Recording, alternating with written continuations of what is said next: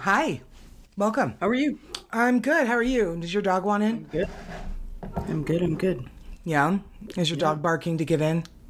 No, he's just barking because there's people or wind or a flower or A leaf or whatever. Good. Okay. Your dog is as crazy as mine. That's neat. Tater barked at a feather for like 5 minutes the other day. Yeah. There's probably another dog that exists somewhere else. I mean, my three. Maybe he hears my three out in the fucking yard. Who knows? He's like, no, unacceptable. Unacceptable. This is not just me. Hi, guys. Welcome to History of a Haunting. That is Laura Ackerman. And that's Carrie Hopper. I was like, did you fucking forget my name? I'm like, I didn't know that we were doing that. All right. Stay on your toes. Keep you on your toes. Keep you on your toes. Yes. Hi, guys. Welcome to History of a Haunting. This is a really cool episode. We're really excited about this one. And so we're just going to get right into it. Starting with our EVPs. You know, endless vocal prattling that we do at the beginning of every episode, which is essentially updates and announcements. And Laura, why don't you tell them what the announcement is? Not like they don't know what the announcement is.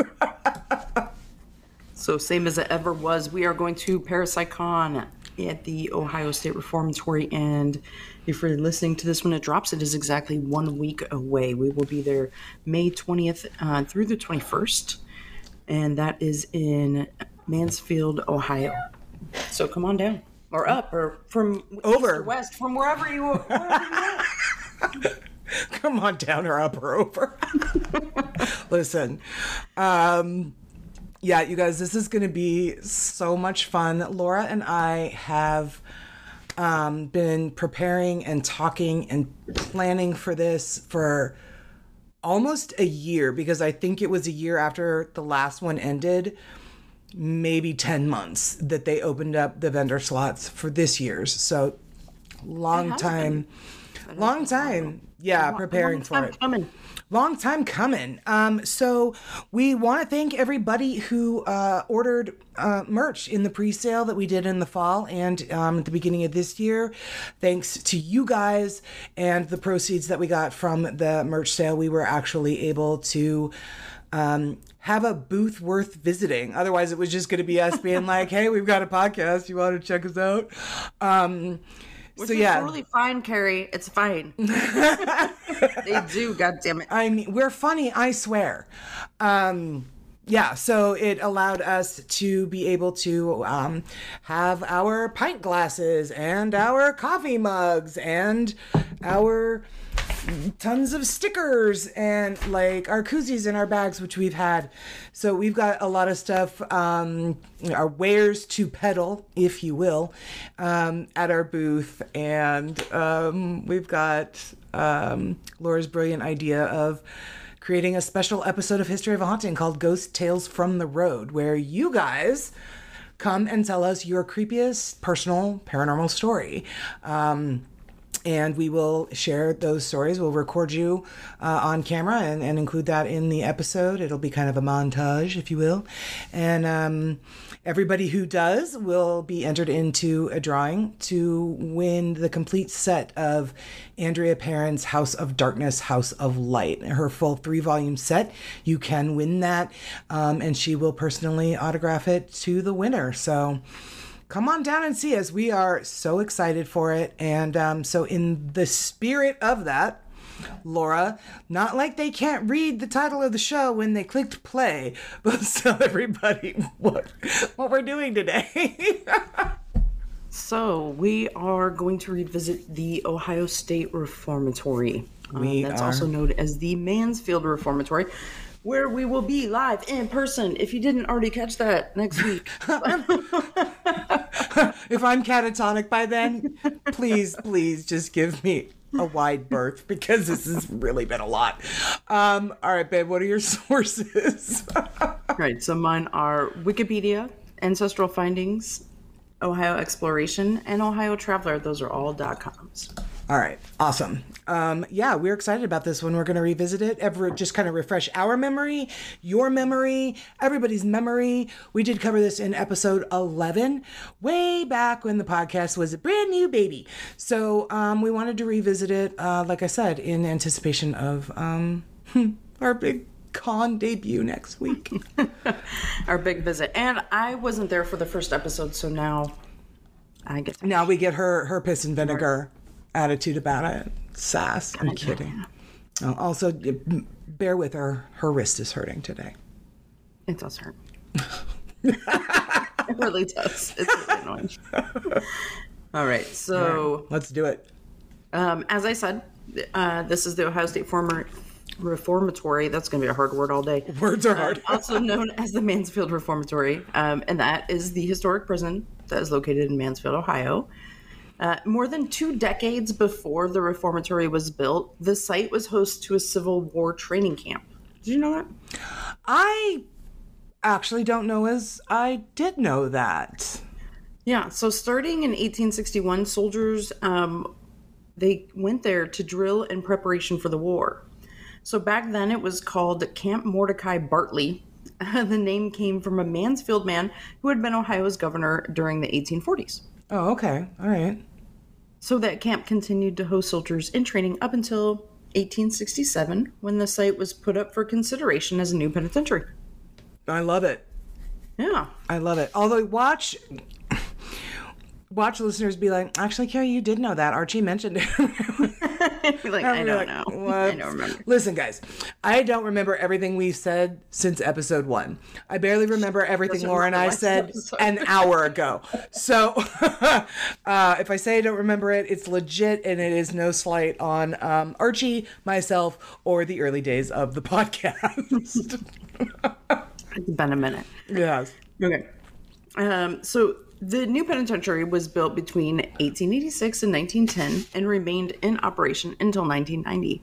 Jesus. When a long time, huh? When a United States federal court ruling, which was called the Boyd Consent Decree, ordered the facility to be closed. Dun, dun, dun. Dun, dun, dun. The way you delivered that, ordered the facility to be closed. I was like, wow, all right. Well, it's kind of a big deal, right? For sure. Okay, so while this facility was seen in a number of films, including several while it was actually still in operation.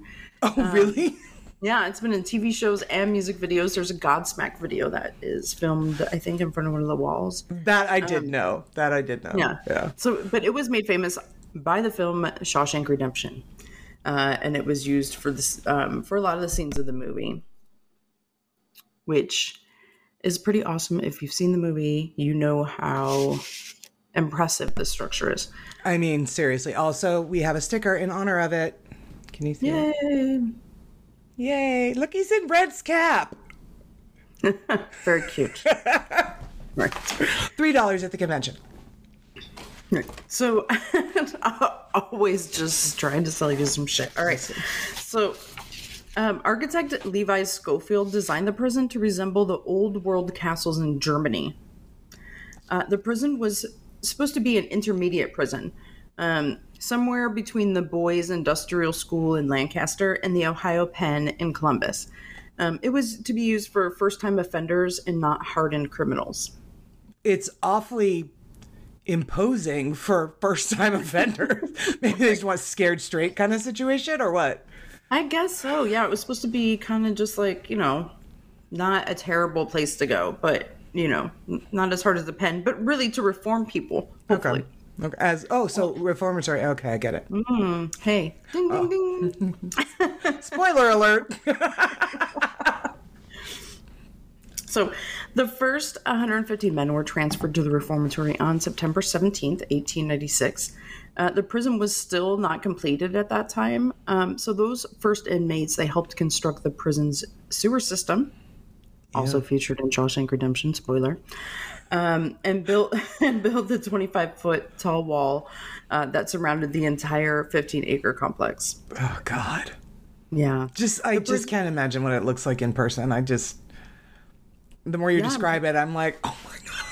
I know. I kind of want to rewatch the movie just so I can. I think we should remember. So the prison was considered to be one of the best in the country at the time it was built. But by 1933, the prison had become overcrowded and the living conditions had deteriorated. As we tend to say every time we cover a prison.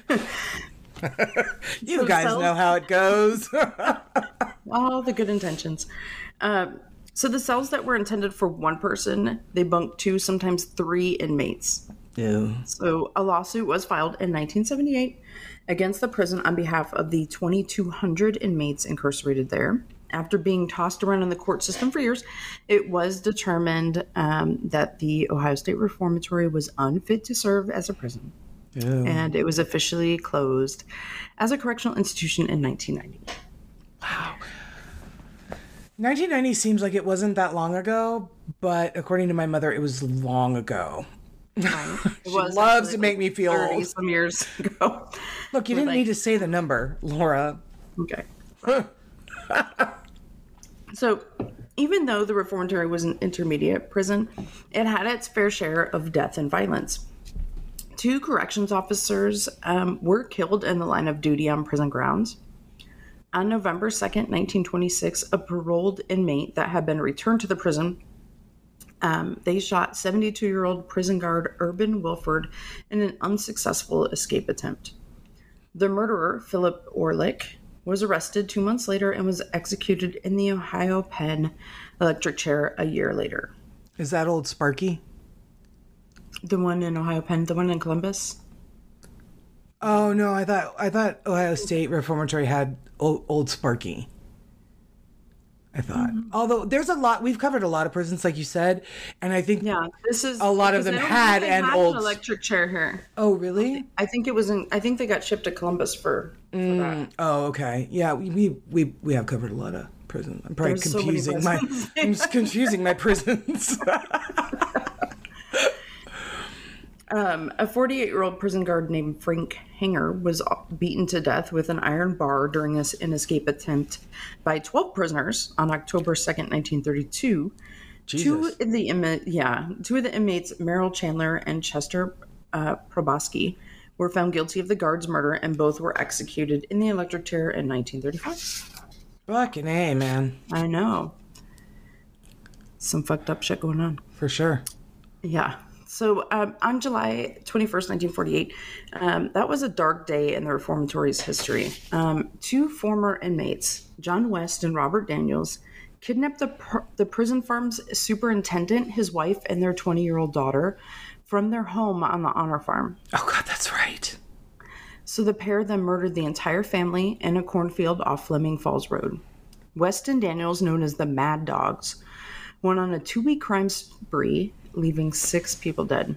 Fuck. They were later found near Van Wert, where a shootout resulted in their death, or in the death of West and Daniels' capture. Daniels was also later executed in the electric chair. Man, a lot of electric chair deaths. Yeah. So in November of 1950, the warden's wife was reaching into a closet looking for her jewelry box. So when she removed the box, her hidden pistol fell to the ground, discharged, and fatally wounded her. Oh, yeah. Was that Helen?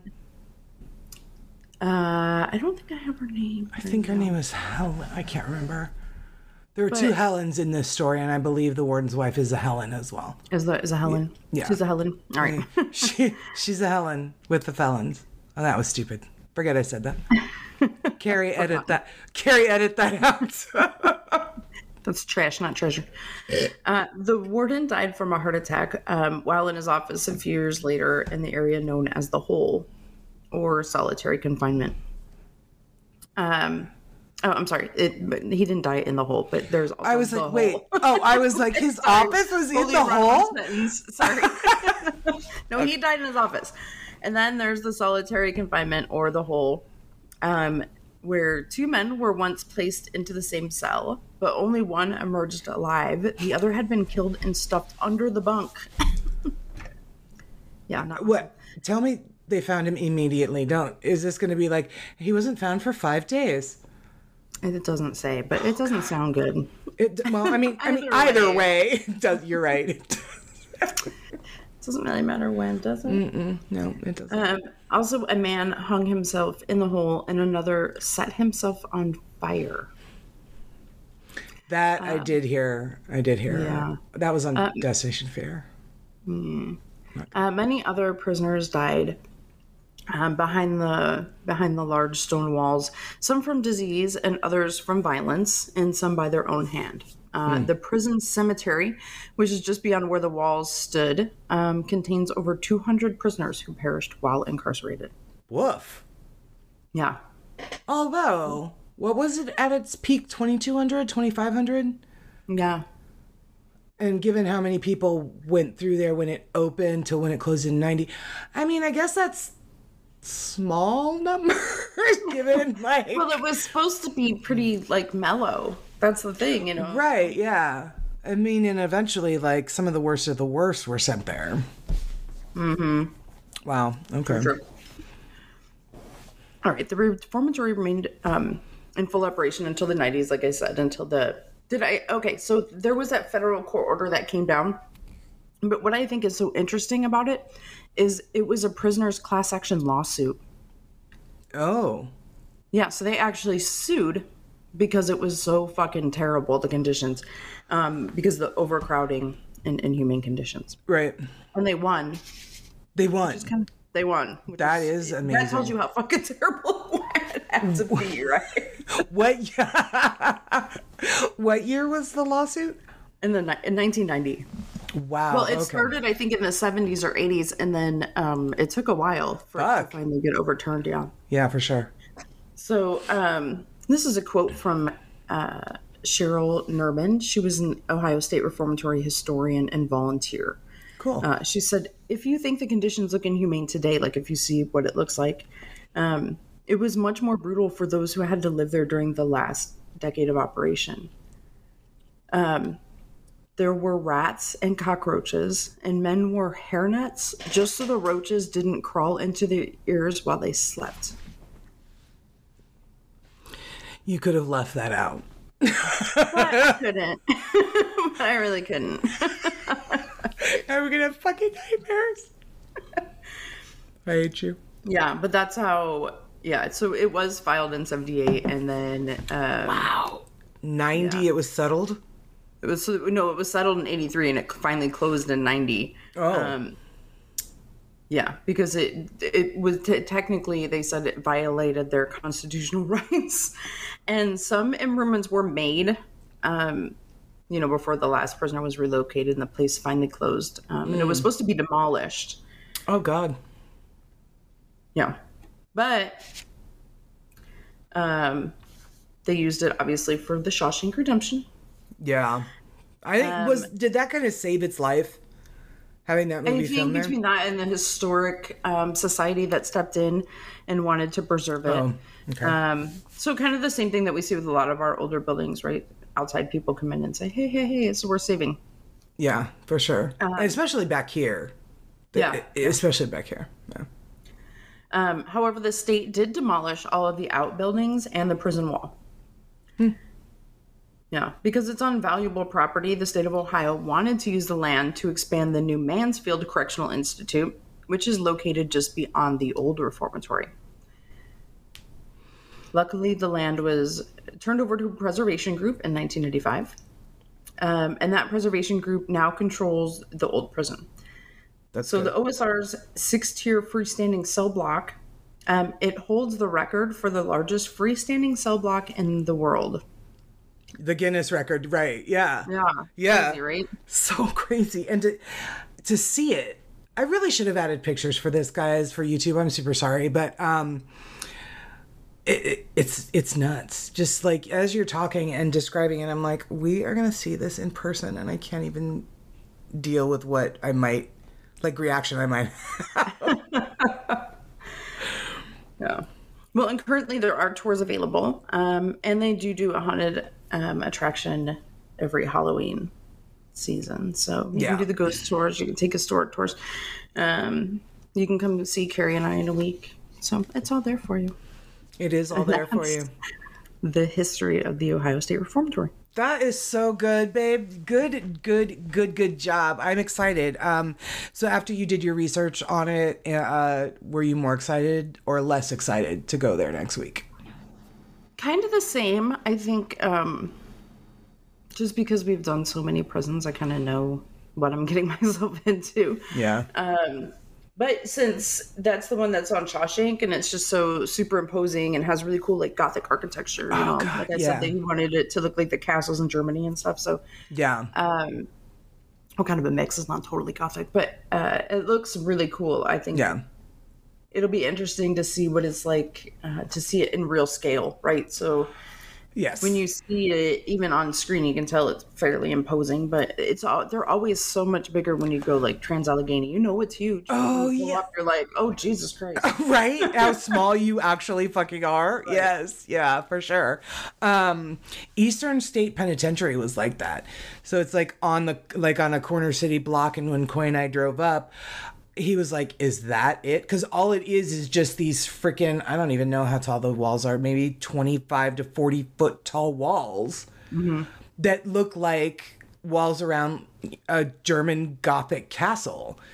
And it's there's just something that's so stunning about seeing these kinds of places like Trans-Allegheny, because it's all very well and good to watch documentaries on them and see them on TV and read books about them and that kind of thing. But when you actually drive up to these locations, then they're real, then they're tangible, then everything you've heard about them and their grandeur and how large they are and how imposing they are, it becomes real to you as you're standing there going, holy crap. So I can't wait. I absolutely cannot wait. I think maybe we should film our reaction when we pull in. We should definitely film yours. I mean, You're always super animated. yeah. It's not a lie. When Archie and I went to Winchester Mystery House, he was driving, and we pull off the freeway and we go onto the street that it's on, and he's like, oh, there it is. And he points out of his window, and I look over and I'm like, holy shit. And I remember like smacking him in the arm and being like, oh my God, there it is. Archie, look, there it is. And he was like, ow. Sorry, Arch. Yeah. So I'm gonna be really excited. That was a fabulous history, Laura. Thank you very much. You're welcome. Because I forgot, well, pretty much all of it. Okay. Except for Shawshank was filmed there. I think I got that shit down. Listen, I know that. Let's talk about it. So the film opens. No, I'm kidding. All right, cool. Well, you have painted enough of a picture that our listeners understand why it is so haunted. So I'm going to get into the hauntings of the Ohio State Reformatory here in just a second. As usual, guys, it's just going to be a blip of time to you, but I need to refill my wine, and we will be right back with the hauntings of Ohio State Reformatory. We'll be right back. All right. Hi, guys. Welcome back. My sources for today's episode are DestinationMansfield.com, Destination Fear, Season 3, Episode 4. Also, they are now known as Project Fear, and they are launching a new channel on YouTube because they got canceled by the Travel Channel, so be sure to watch that in June. OhioMagazine.com, BBC.com, MRPS.com, CantonRep.com. A really cool article by Ed Balint. So, those are my sources for today. And so if you stand in front of Ohio State Reformatory today, you might actually have a hard time believing that it was once a maximum security prison. As Laura described, it's meant to look like a Gothic castle. I think when Archie did his part last time, I think he called it Richardsonian Romanesque. So it's actually, I remember thinking that's an actual architectural style, and apparently it is, and this is what Ohio State is. So it's got the intricate brickwork, stained glass windows, late 19th century building. It kind of looks more like a grand hotel that would host the rich and famous. Inside, however, is a vastly different story. So when you walk through its long institutional hallways, and you walk past the massive cells, they've got, rusting barred doors. The bunks are dirty and sagging. I mean, 1990 was, as Laura said, about 30 some odd years ago. So they're pretty gross by now. You might actually be able to recall the bleak and hopeless prison that was in 1994's The Shawshank Redemption with Tim Robbins and Morgan Freeman. But it's actually worse than that because the building has sat vacant for a vast majority of time since 1990 when it closed. 90, right, Laura? Yeah. Yeah. So it's sat kind of vacant over time. Now, we don't often get a lot of penitentiaries, prisons, jails that we cover on this show that have a motto. But this one does have one, and that motto is kill first, ask questions later. I love it. It sounds like a fabulous place to go. Mm-hmm. First timers, man, you guys are fucking hardcore. So there's actually not an area in any part of the building, which is huge, where the people haven't experienced paranormal activity. Footsteps are very common. Shadow people are seen. Audible voices, whispers are common. Physical interactions like being touched, having your hair pulled, being grabbed, scratched, happen often in this place, day or night, Laura. So there you have that. Angry spirits are said to be locked inside of their cells. I think this is one. No, that's Juliet. That's Juliet. I was like, there's one shadow figure that they believe is a prisoner that doesn't ever come outside of his cell. So weird. That's Juliet. But as you mentioned, there was actually, there was in solitary confinement, there was a guard that was killed. And that was back in 1932. I believe so, yeah. Yeah. So apparently he still does his rounds. And he's been known to jab people with his nightstick and push guests. Yeah. So the third floors of the administration wings are known for shadows and footsteps, but the activity there, I guess, is always changing. Now, Greg Feketic, he is the lead paranormal investigator at the Ohio State Reformatory. In fact, he is the head of the group that's actually putting on the Parapsychon at the Reformatory and has been for the last 4 years. So all of the emails that we get are from Greg Feketic about the con and all of that. Yeah. He says, quote, "It seems that certain buildings are always haunted, prisons, hospitals, schools, and theaters. There's a lot of energy and a lot of emotion in those places. And there are people who believe that energy will stay there or that people will not leave there after they pass on." And I agree. As paranormal investigators, that essentially is our core belief.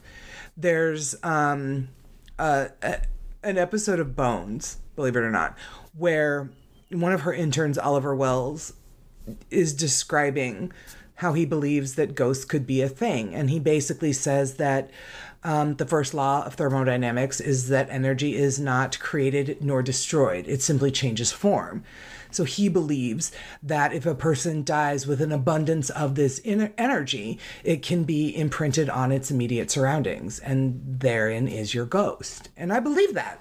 I really do. So it's not surprising that, he's basically stating the same thing. And that there is an overabundance of spirits, as you were describing the conditions there, that might actually have been stuck there. Now, shadowy figures have been roaming the building and peeking around around corners and out of cells. The sound of chains dropping to the floor, growling, which is never something I love. It's never an awesome feeling. It's never an awesome feeling. So growling, footsteps, and church bells have been heard in specific areas of the prison, while other reports detail phantom smells, disembodied voices, and balls of light. Now, Greg Feketic says that he's experienced paranormal events here firsthand. And he said that he's had his arms and his keys pulled on when no one is around. In fact, such happenings don't actually bother him anymore. It happens so often. And that's what he says, that it happens fairly often here. Quote, and it's like, oh, well, you just go on and you go on about your business. You do your job. And I was like, I don't know. Like, I love the paranormal. I love to go on investigations. But I don't know as I want that to be so commonplace in my everyday life. Like, I'm just like, that's them again, pulling my hair. You know what I mean? Like, Maybe. Yeah, I I don't know. suppose with anything you get desensitized to it, but it is kind of Yeah, strange. for sure. Yeah, for sure. So as you walk through the reformatory's corridors, you might believe you hear the clanking of cell doors and prisoners' cries as well. For believers, the former prison in the city of Mansfield, Ohio, is one of the most haunted spots in the United States. And that's been the belief and the claim and of people that have been there and experienced things that have also been to other locations. Like, I feel like that's legit. I would have to say this place, based on experiences that I've heard about, is probably in the top 10 in the country. Really. Yeah. Yeah. So it's a place where the ghosts of abused inmates and staff with heavy consciences roam the halls, because the staff wasn't, always on the straight and narrow. So you can hear moving equipment, slamming doors. Even without the ghosts, though, the building's crumbling walls and peeling paint and cracked windows are enough to just be like, this is fucking creepy in here. Right. You got the perfect ambiance going on. You really do. You really, really do. So from actually Mansfield's website, and according to the Ohio State Reformatory staff themselves, here are the 8 most haunted sites in the reformatory. Number 8 is the East Wing. That houses the bathrooms and the showers. This is on the first floor, and they say that lately this area has actually been pretty good for experiences and evidence. Rarely do we have a night where nobody experiences at least a few shadow people down there. Wow. Yeah. I don't know why the bathroom is such a happening haunted place, but, sure. Probably a lot of awful torture went on down there. The third floor, the middle admin section, this is an area that gets to a lot of people. There's shadow people, audible voices, footsteps, and the feeling of not being alone is the norm. Cool. So where are we going to be when we're there? We are on the east cell block. We're in the east cell block floor, the second floor. So we're going to be right there where all this is going on. That's what you're telling me. Yeah. Well, okay. The bathrooms and the bathroom hauntings is on the first floor. We're on the second floor, but I do have stuff about that, and it's not. But just in the general area. Okay, as we're on the same cell block, right? Okay, that's what I thought. I just wanted to make sure, so I know when I go to the bathroom and I see fucking creepy shit, then I know what to expect. Maybe bring a buddy. Because it doesn't sound like it's going to be a great time. I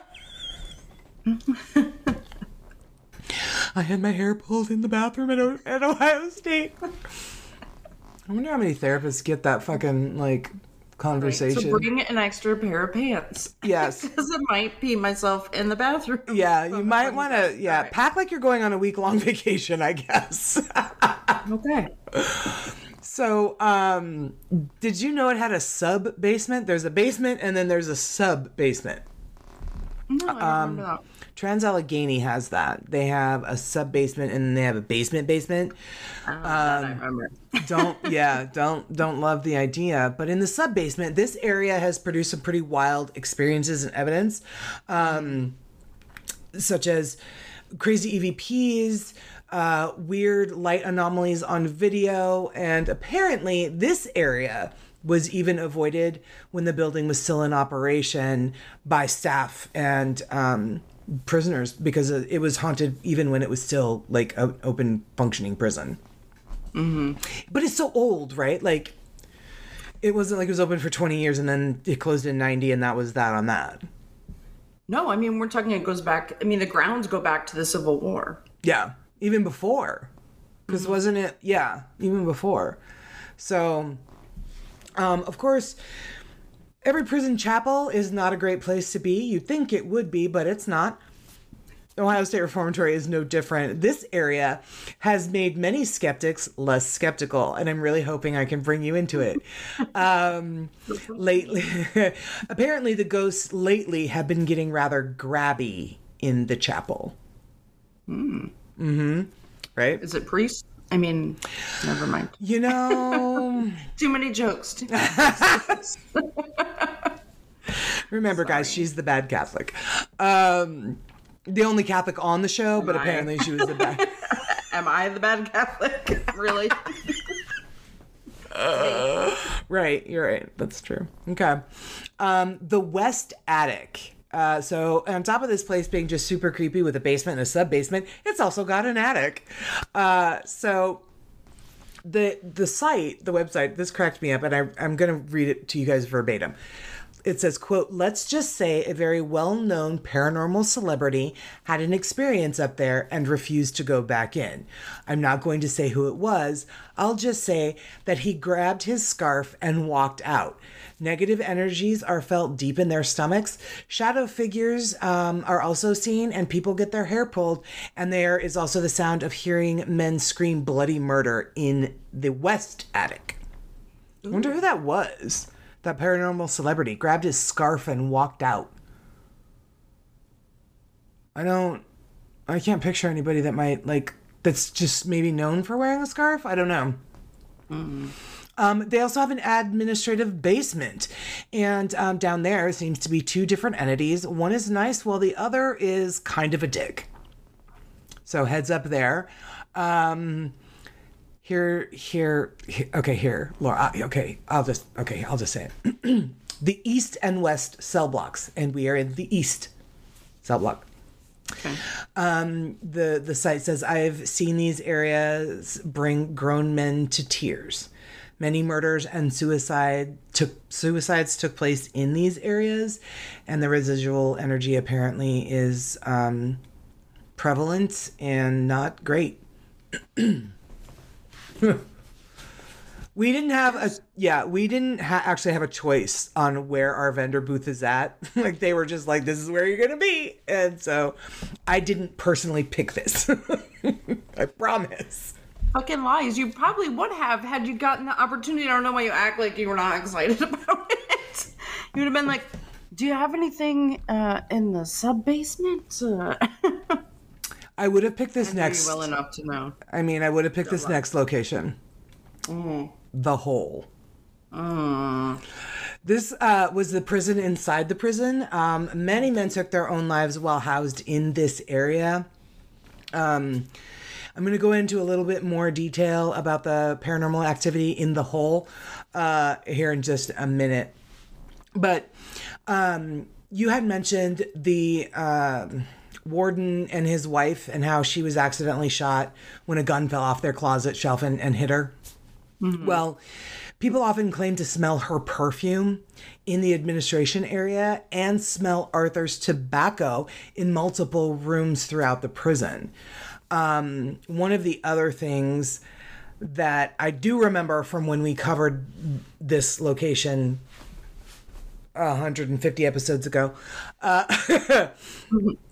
is you can hear in the warden's office, you can hear whispered conversations happening between a man and a woman, largely believed to be Helen and Arthur. Oh, that's interesting. Isn't that cool? Mm-hmm. I remember when we did one jail, we could smell the cigarette smoke. Every so often, it would be like somebody was smoking right next to you. The 1910 jail. Yeah, because it wasn't like it was outside. There was no one outside. There was no reason for there to be like such intense cigarette smoke smells. Well, and didn't one of the guests at that podcast event, did they either had asthma or something because they smelled it too and had to go outside because they couldn't breathe because of the smoke? Yeah, maybe. Yeah, it was our fan. Yeah, it was our friends and fans event. But yeah, that was really interesting. Yeah, for sure. So I think there might be a commonality with prisons. It might back be in the day, right? And I mean, it just says tobacco smoke. It doesn't say if it was cigar smoke, which is very, very distinctive smell. Mm-hmm. But so then the next thing I want to talk about is this article that was written by this Ed Balint for the CantonRep.com. He accompanied a paranormal group to do an investigation of Ohio State. Mm-hmm. So he was talking about how there was a film crew there and the investigation team, and he was there writing for the paper, and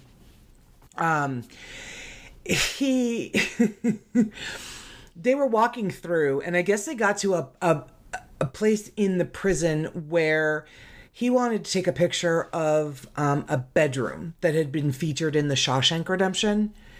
And as he took the picture, he heard a faint whisper in his ear asking, "What are you doing?"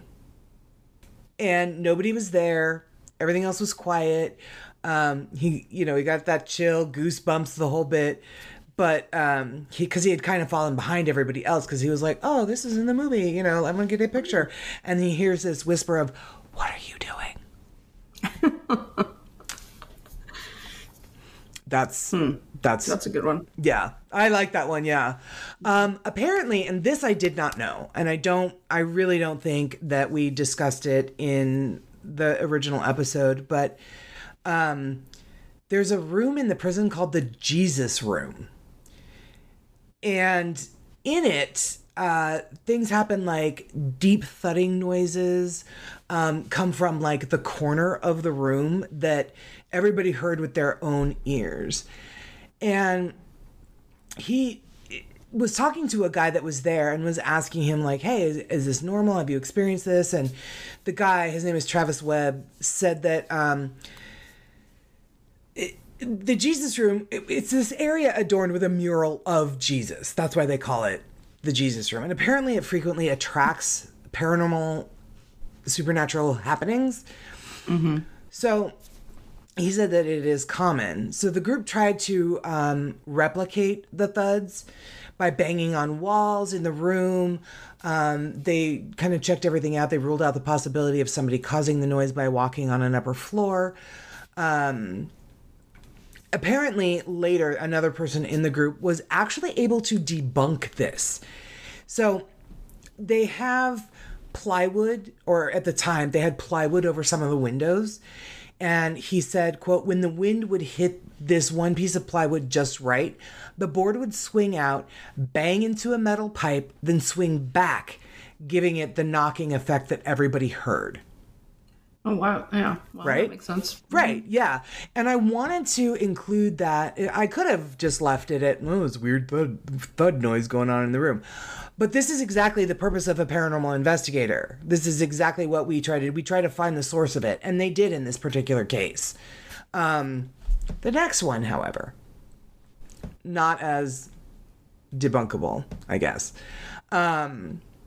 So there was a guy on the group that this author had investigated with that in his previous experience he saw furniture inexplicably move. So he said that there were seats over on this one wall in the Jesus Room.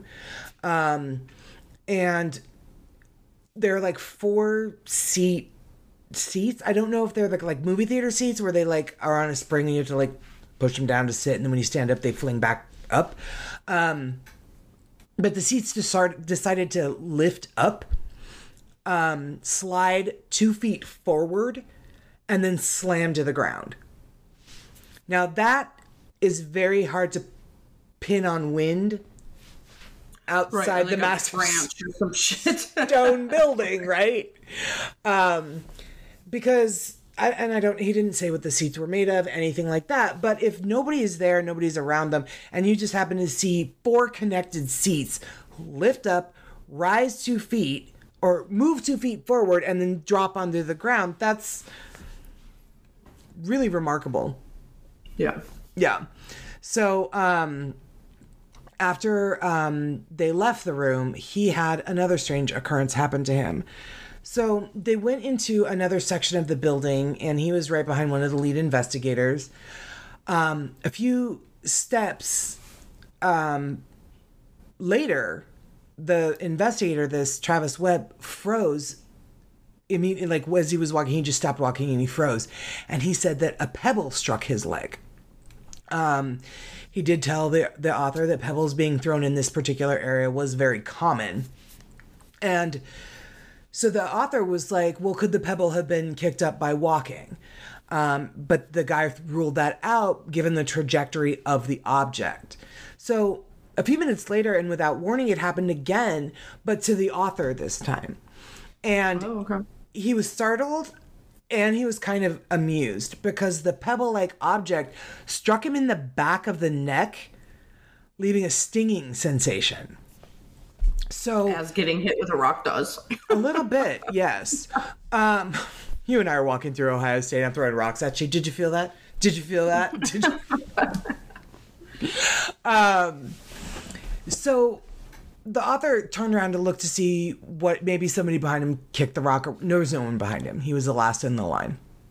So he looked up. It didn't appear as if the stone or the concrete fragment could have fallen from, in this section, was a smooth, flat ceiling.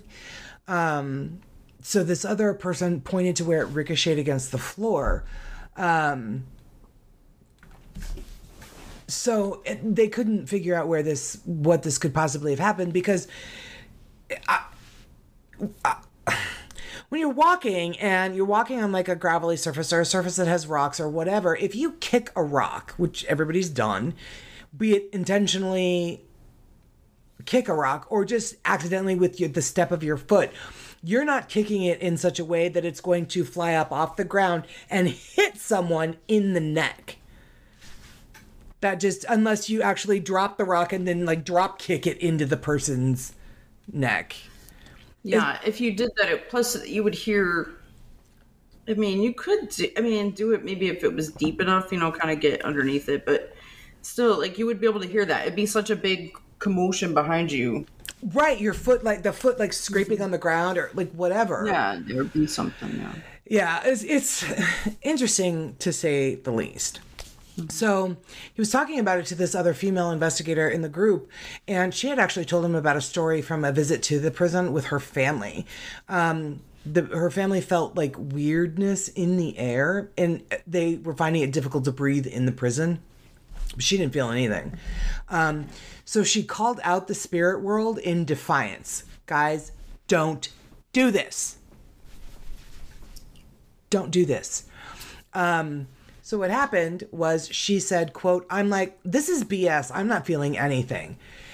And she goes on to say, quote, and when I said that, I had a sharp pain in the back of my skull. It felt bad enough that I doubled over. I described it like a ball bat hitting the back of my head. It didn't knock me out, but it felt like it could have. Don't. Careful what you fucking wish for. Don't do this, you guys. Seriously. Or, I mean, if you want to say something like, hey, I'm not feeling anything, like, can you make a noise? Can you, whatever. But don't be so aggressive. Certainly not in a fucking violent penitentiary. Otherwise, like what? Or do, but yeah. I mean, just don't do it around me. Pebbles. Right. Wait till I'm on the other side of the penitentiary. Like, So the West Attic, like I mentioned earlier, it embodies this ghostly aura. And Greg Faketic said that the origins of the cavernous area where inmates from a penitentiary had temporarily been housed decades prior because of a fire at the other institution. This is where they were kept. He said, quote, they were your felons, your murderers, your rapists, and that's where they housed them. He goes on to say, and there were no cells. It was basically just beds lined up and down the wall. Sure, let's not put the dangerous felons in a cell. And so he believes that's why the place is so active, because it was really violent up there. Now, Naomi Jacobson, who is a volunteer at Ohio State Reformatory, said she was once eerily touched by what felt like fingers that she couldn't see in the West Attic. She says, quote, I felt hands that started right here, pointing to her shoulder area. And then it slowly went down her spine toward her lower back and then wrapped around her body. Nice. No. She goes on to say, and I was like, oh. And the feeling I got was, I don't care if you're dead or alive or what. I'm out of here. She's like, so I left. I have had upper spirits touch me only on the face. That's very uncomfortable. When there's a hand touched on the face. Yeah, when there's a all. hand on your face and you know there is nothing behind you, it's very uncomfortable. I can't imagine being touched. That's something that I feel is just sort of intimate. Like, start on my shoulder, run your hand down my back to my lower back, and then unless you're my boyfriend, don't fucking touch me like that. No. Frisky. Getting frisky. Gross. With a ghost of a violent prisoner. Thank you. No, thank you. So, other tours have actually gotten even weirder. An acquaintance of Greg Faketics said that he had provoked spirits and then felt a burning sensation on his back before he was scratched in the same spot by an otherworldly presence. Hi, Zane. Zane loves to make an appearance on the show. So, hi, Zane. So again, these are inmates, criminals, and when you are coming up here into their home and you're challenging them, they're not going to back down. You might as well be going into a prison with living prisoners. Like, why would you do that? No. No. So, again, in the West Attic, somebody was sitting alone in the chairs at one end of the room, and they saw what they described as a stick-like figure emanating light and moving from left to right and then toward them. And the person thought it was actually a hallucination because your eyes can play tricks on you in the dark, right? But yeah, for sure. The person she was with saw the same thing. So unless it's, you both took the same drugs, that's kind of hard to, to do. I know there's that, what is that, folie à deux? That like people have that same shared delusion or whatever. But I don't think that, exactly, yeah, I don't think that's something that happens in a paranormal investigation. Although maybe it does. If you guys have had that happen, message us, let us know. So they went on to say that in all the places we've been, this was the most convincing thing that I've ever experienced.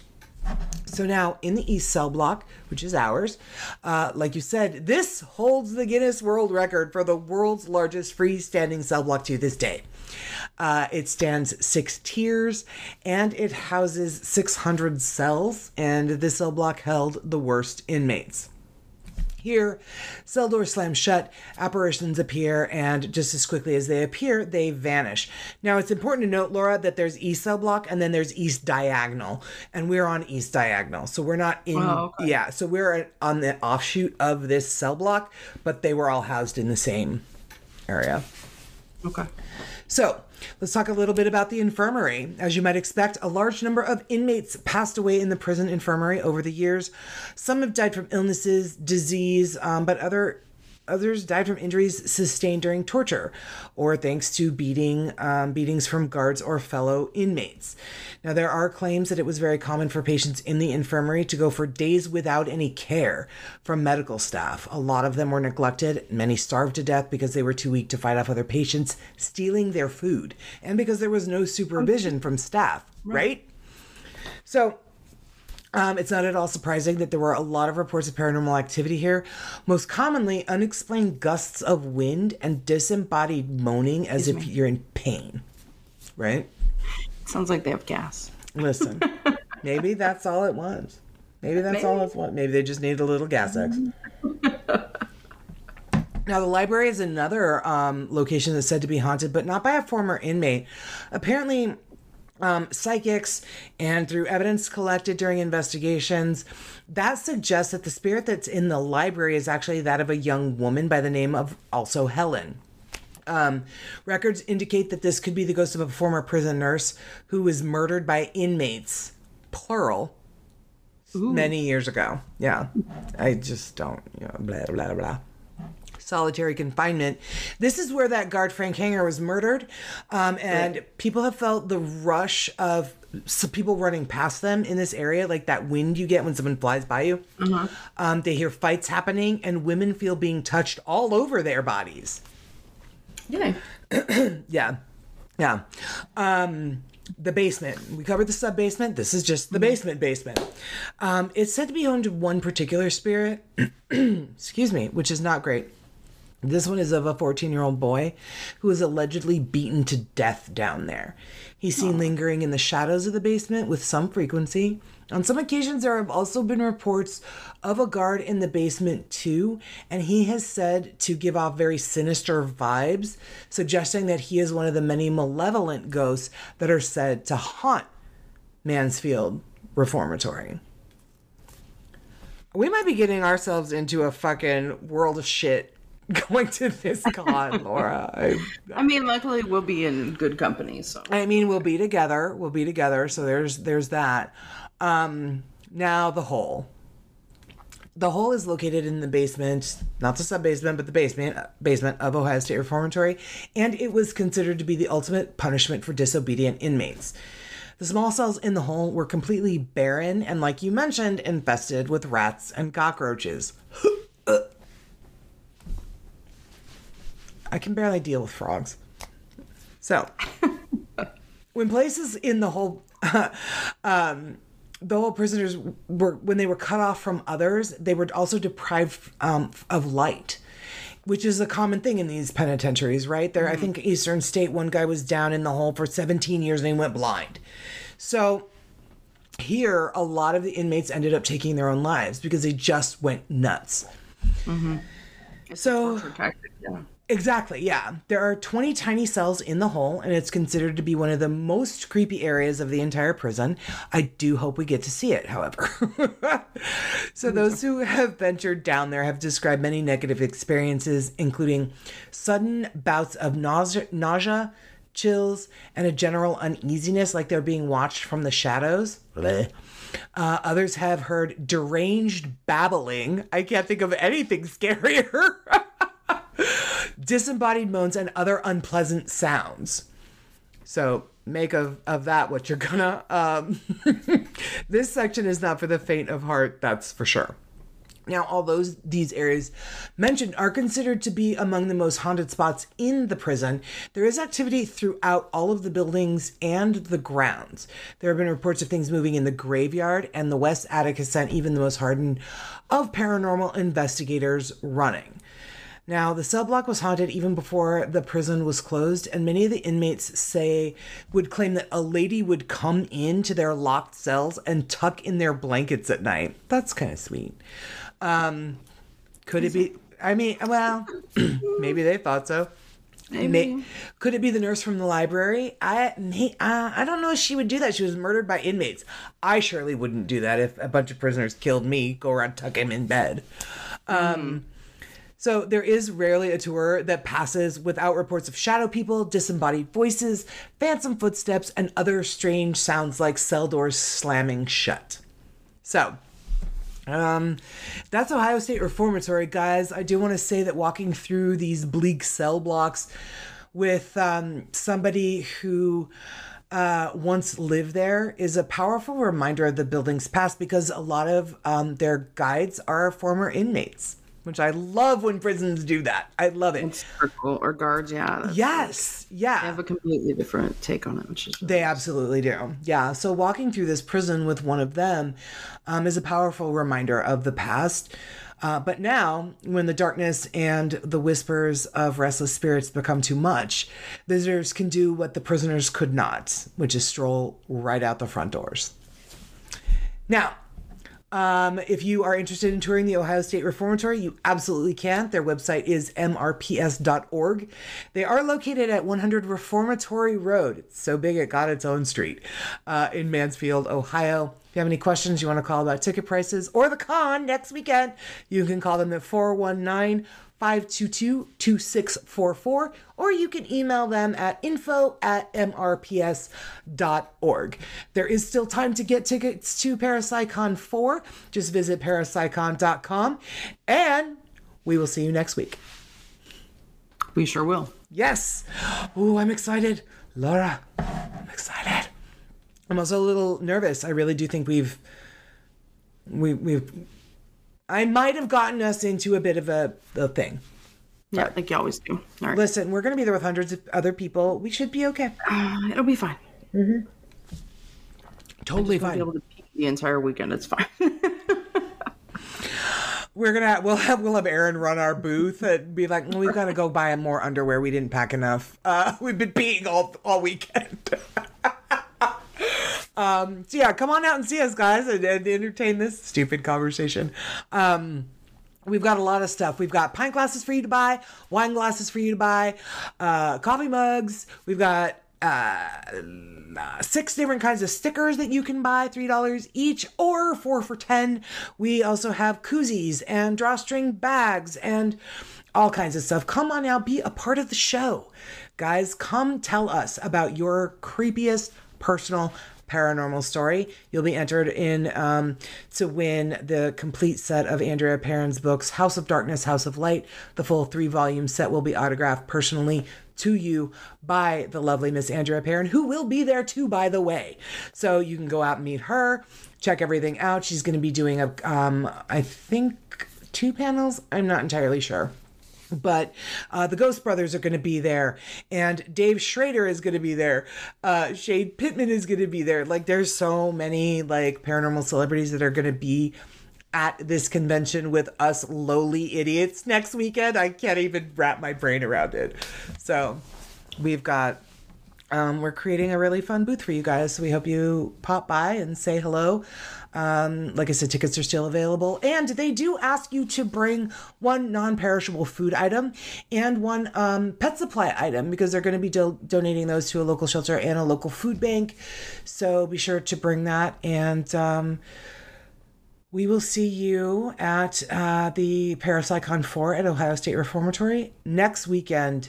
For the next 2 weekends, guys, it's going to be the Laura Show. Do you want to tell them what we're going to be doing for the next... It's a 2-parter, guys. A 2-part series, episode / whatever. It's 2 parts. Do you want to tell them? Sure, I suppose. We're going to be indulging my... obsession is not the right word. Fascination with H.H. Holmes. And we're going to be talking about him and his life and all the crazy shit that he did, and his possible connection to Jack the Ripper. Yeah. Super exciting. Like I said, it's a 2-part episode. So the first week, we're going to tell you all about H.H. Holmes and his crazy brand of murderous wackadoo. And then the second part is going to be released the following week, where we sit down with his great-great-grandson, Jeff Mudgett. We are very excited for that one. We're actually going to be sitting down talking with Jeff in about an hour after this recording is done. So yeah, we're excited for that. Lots of big doings happening for your tiny little History of a Haunting podcast. So we're going to go get ready for our interview with Jeff Mudgett. And we thank you guys very much. Laura, why don't you tell them where they can follow us? Because we're going to be blowing up social media next weekend. It's going to be nuts. You guys are probably going to silence us because we're going to have so much going on. Where can they follow us? You can follow us if you so choose. After that. Right after that lovely intro. We're on Instagram, Facebook, and TikTok at HOAH Podcast. And speaking of the TikTok, our personal TikToks are at HOAH Carrie and at HOAH co-host Laura. Yeah. We're excited. Right. Thank you guys so much for listening. Thank you so much for watching. And we got to run because we've got... a really cool person to sit down and talk to. So until next week, when we do a little bit of true crimey here, stay safe out there, because you never know who or what is listening or going to run their dead prison fingers down your back. I hope it happens to Laura. All right, bye guys.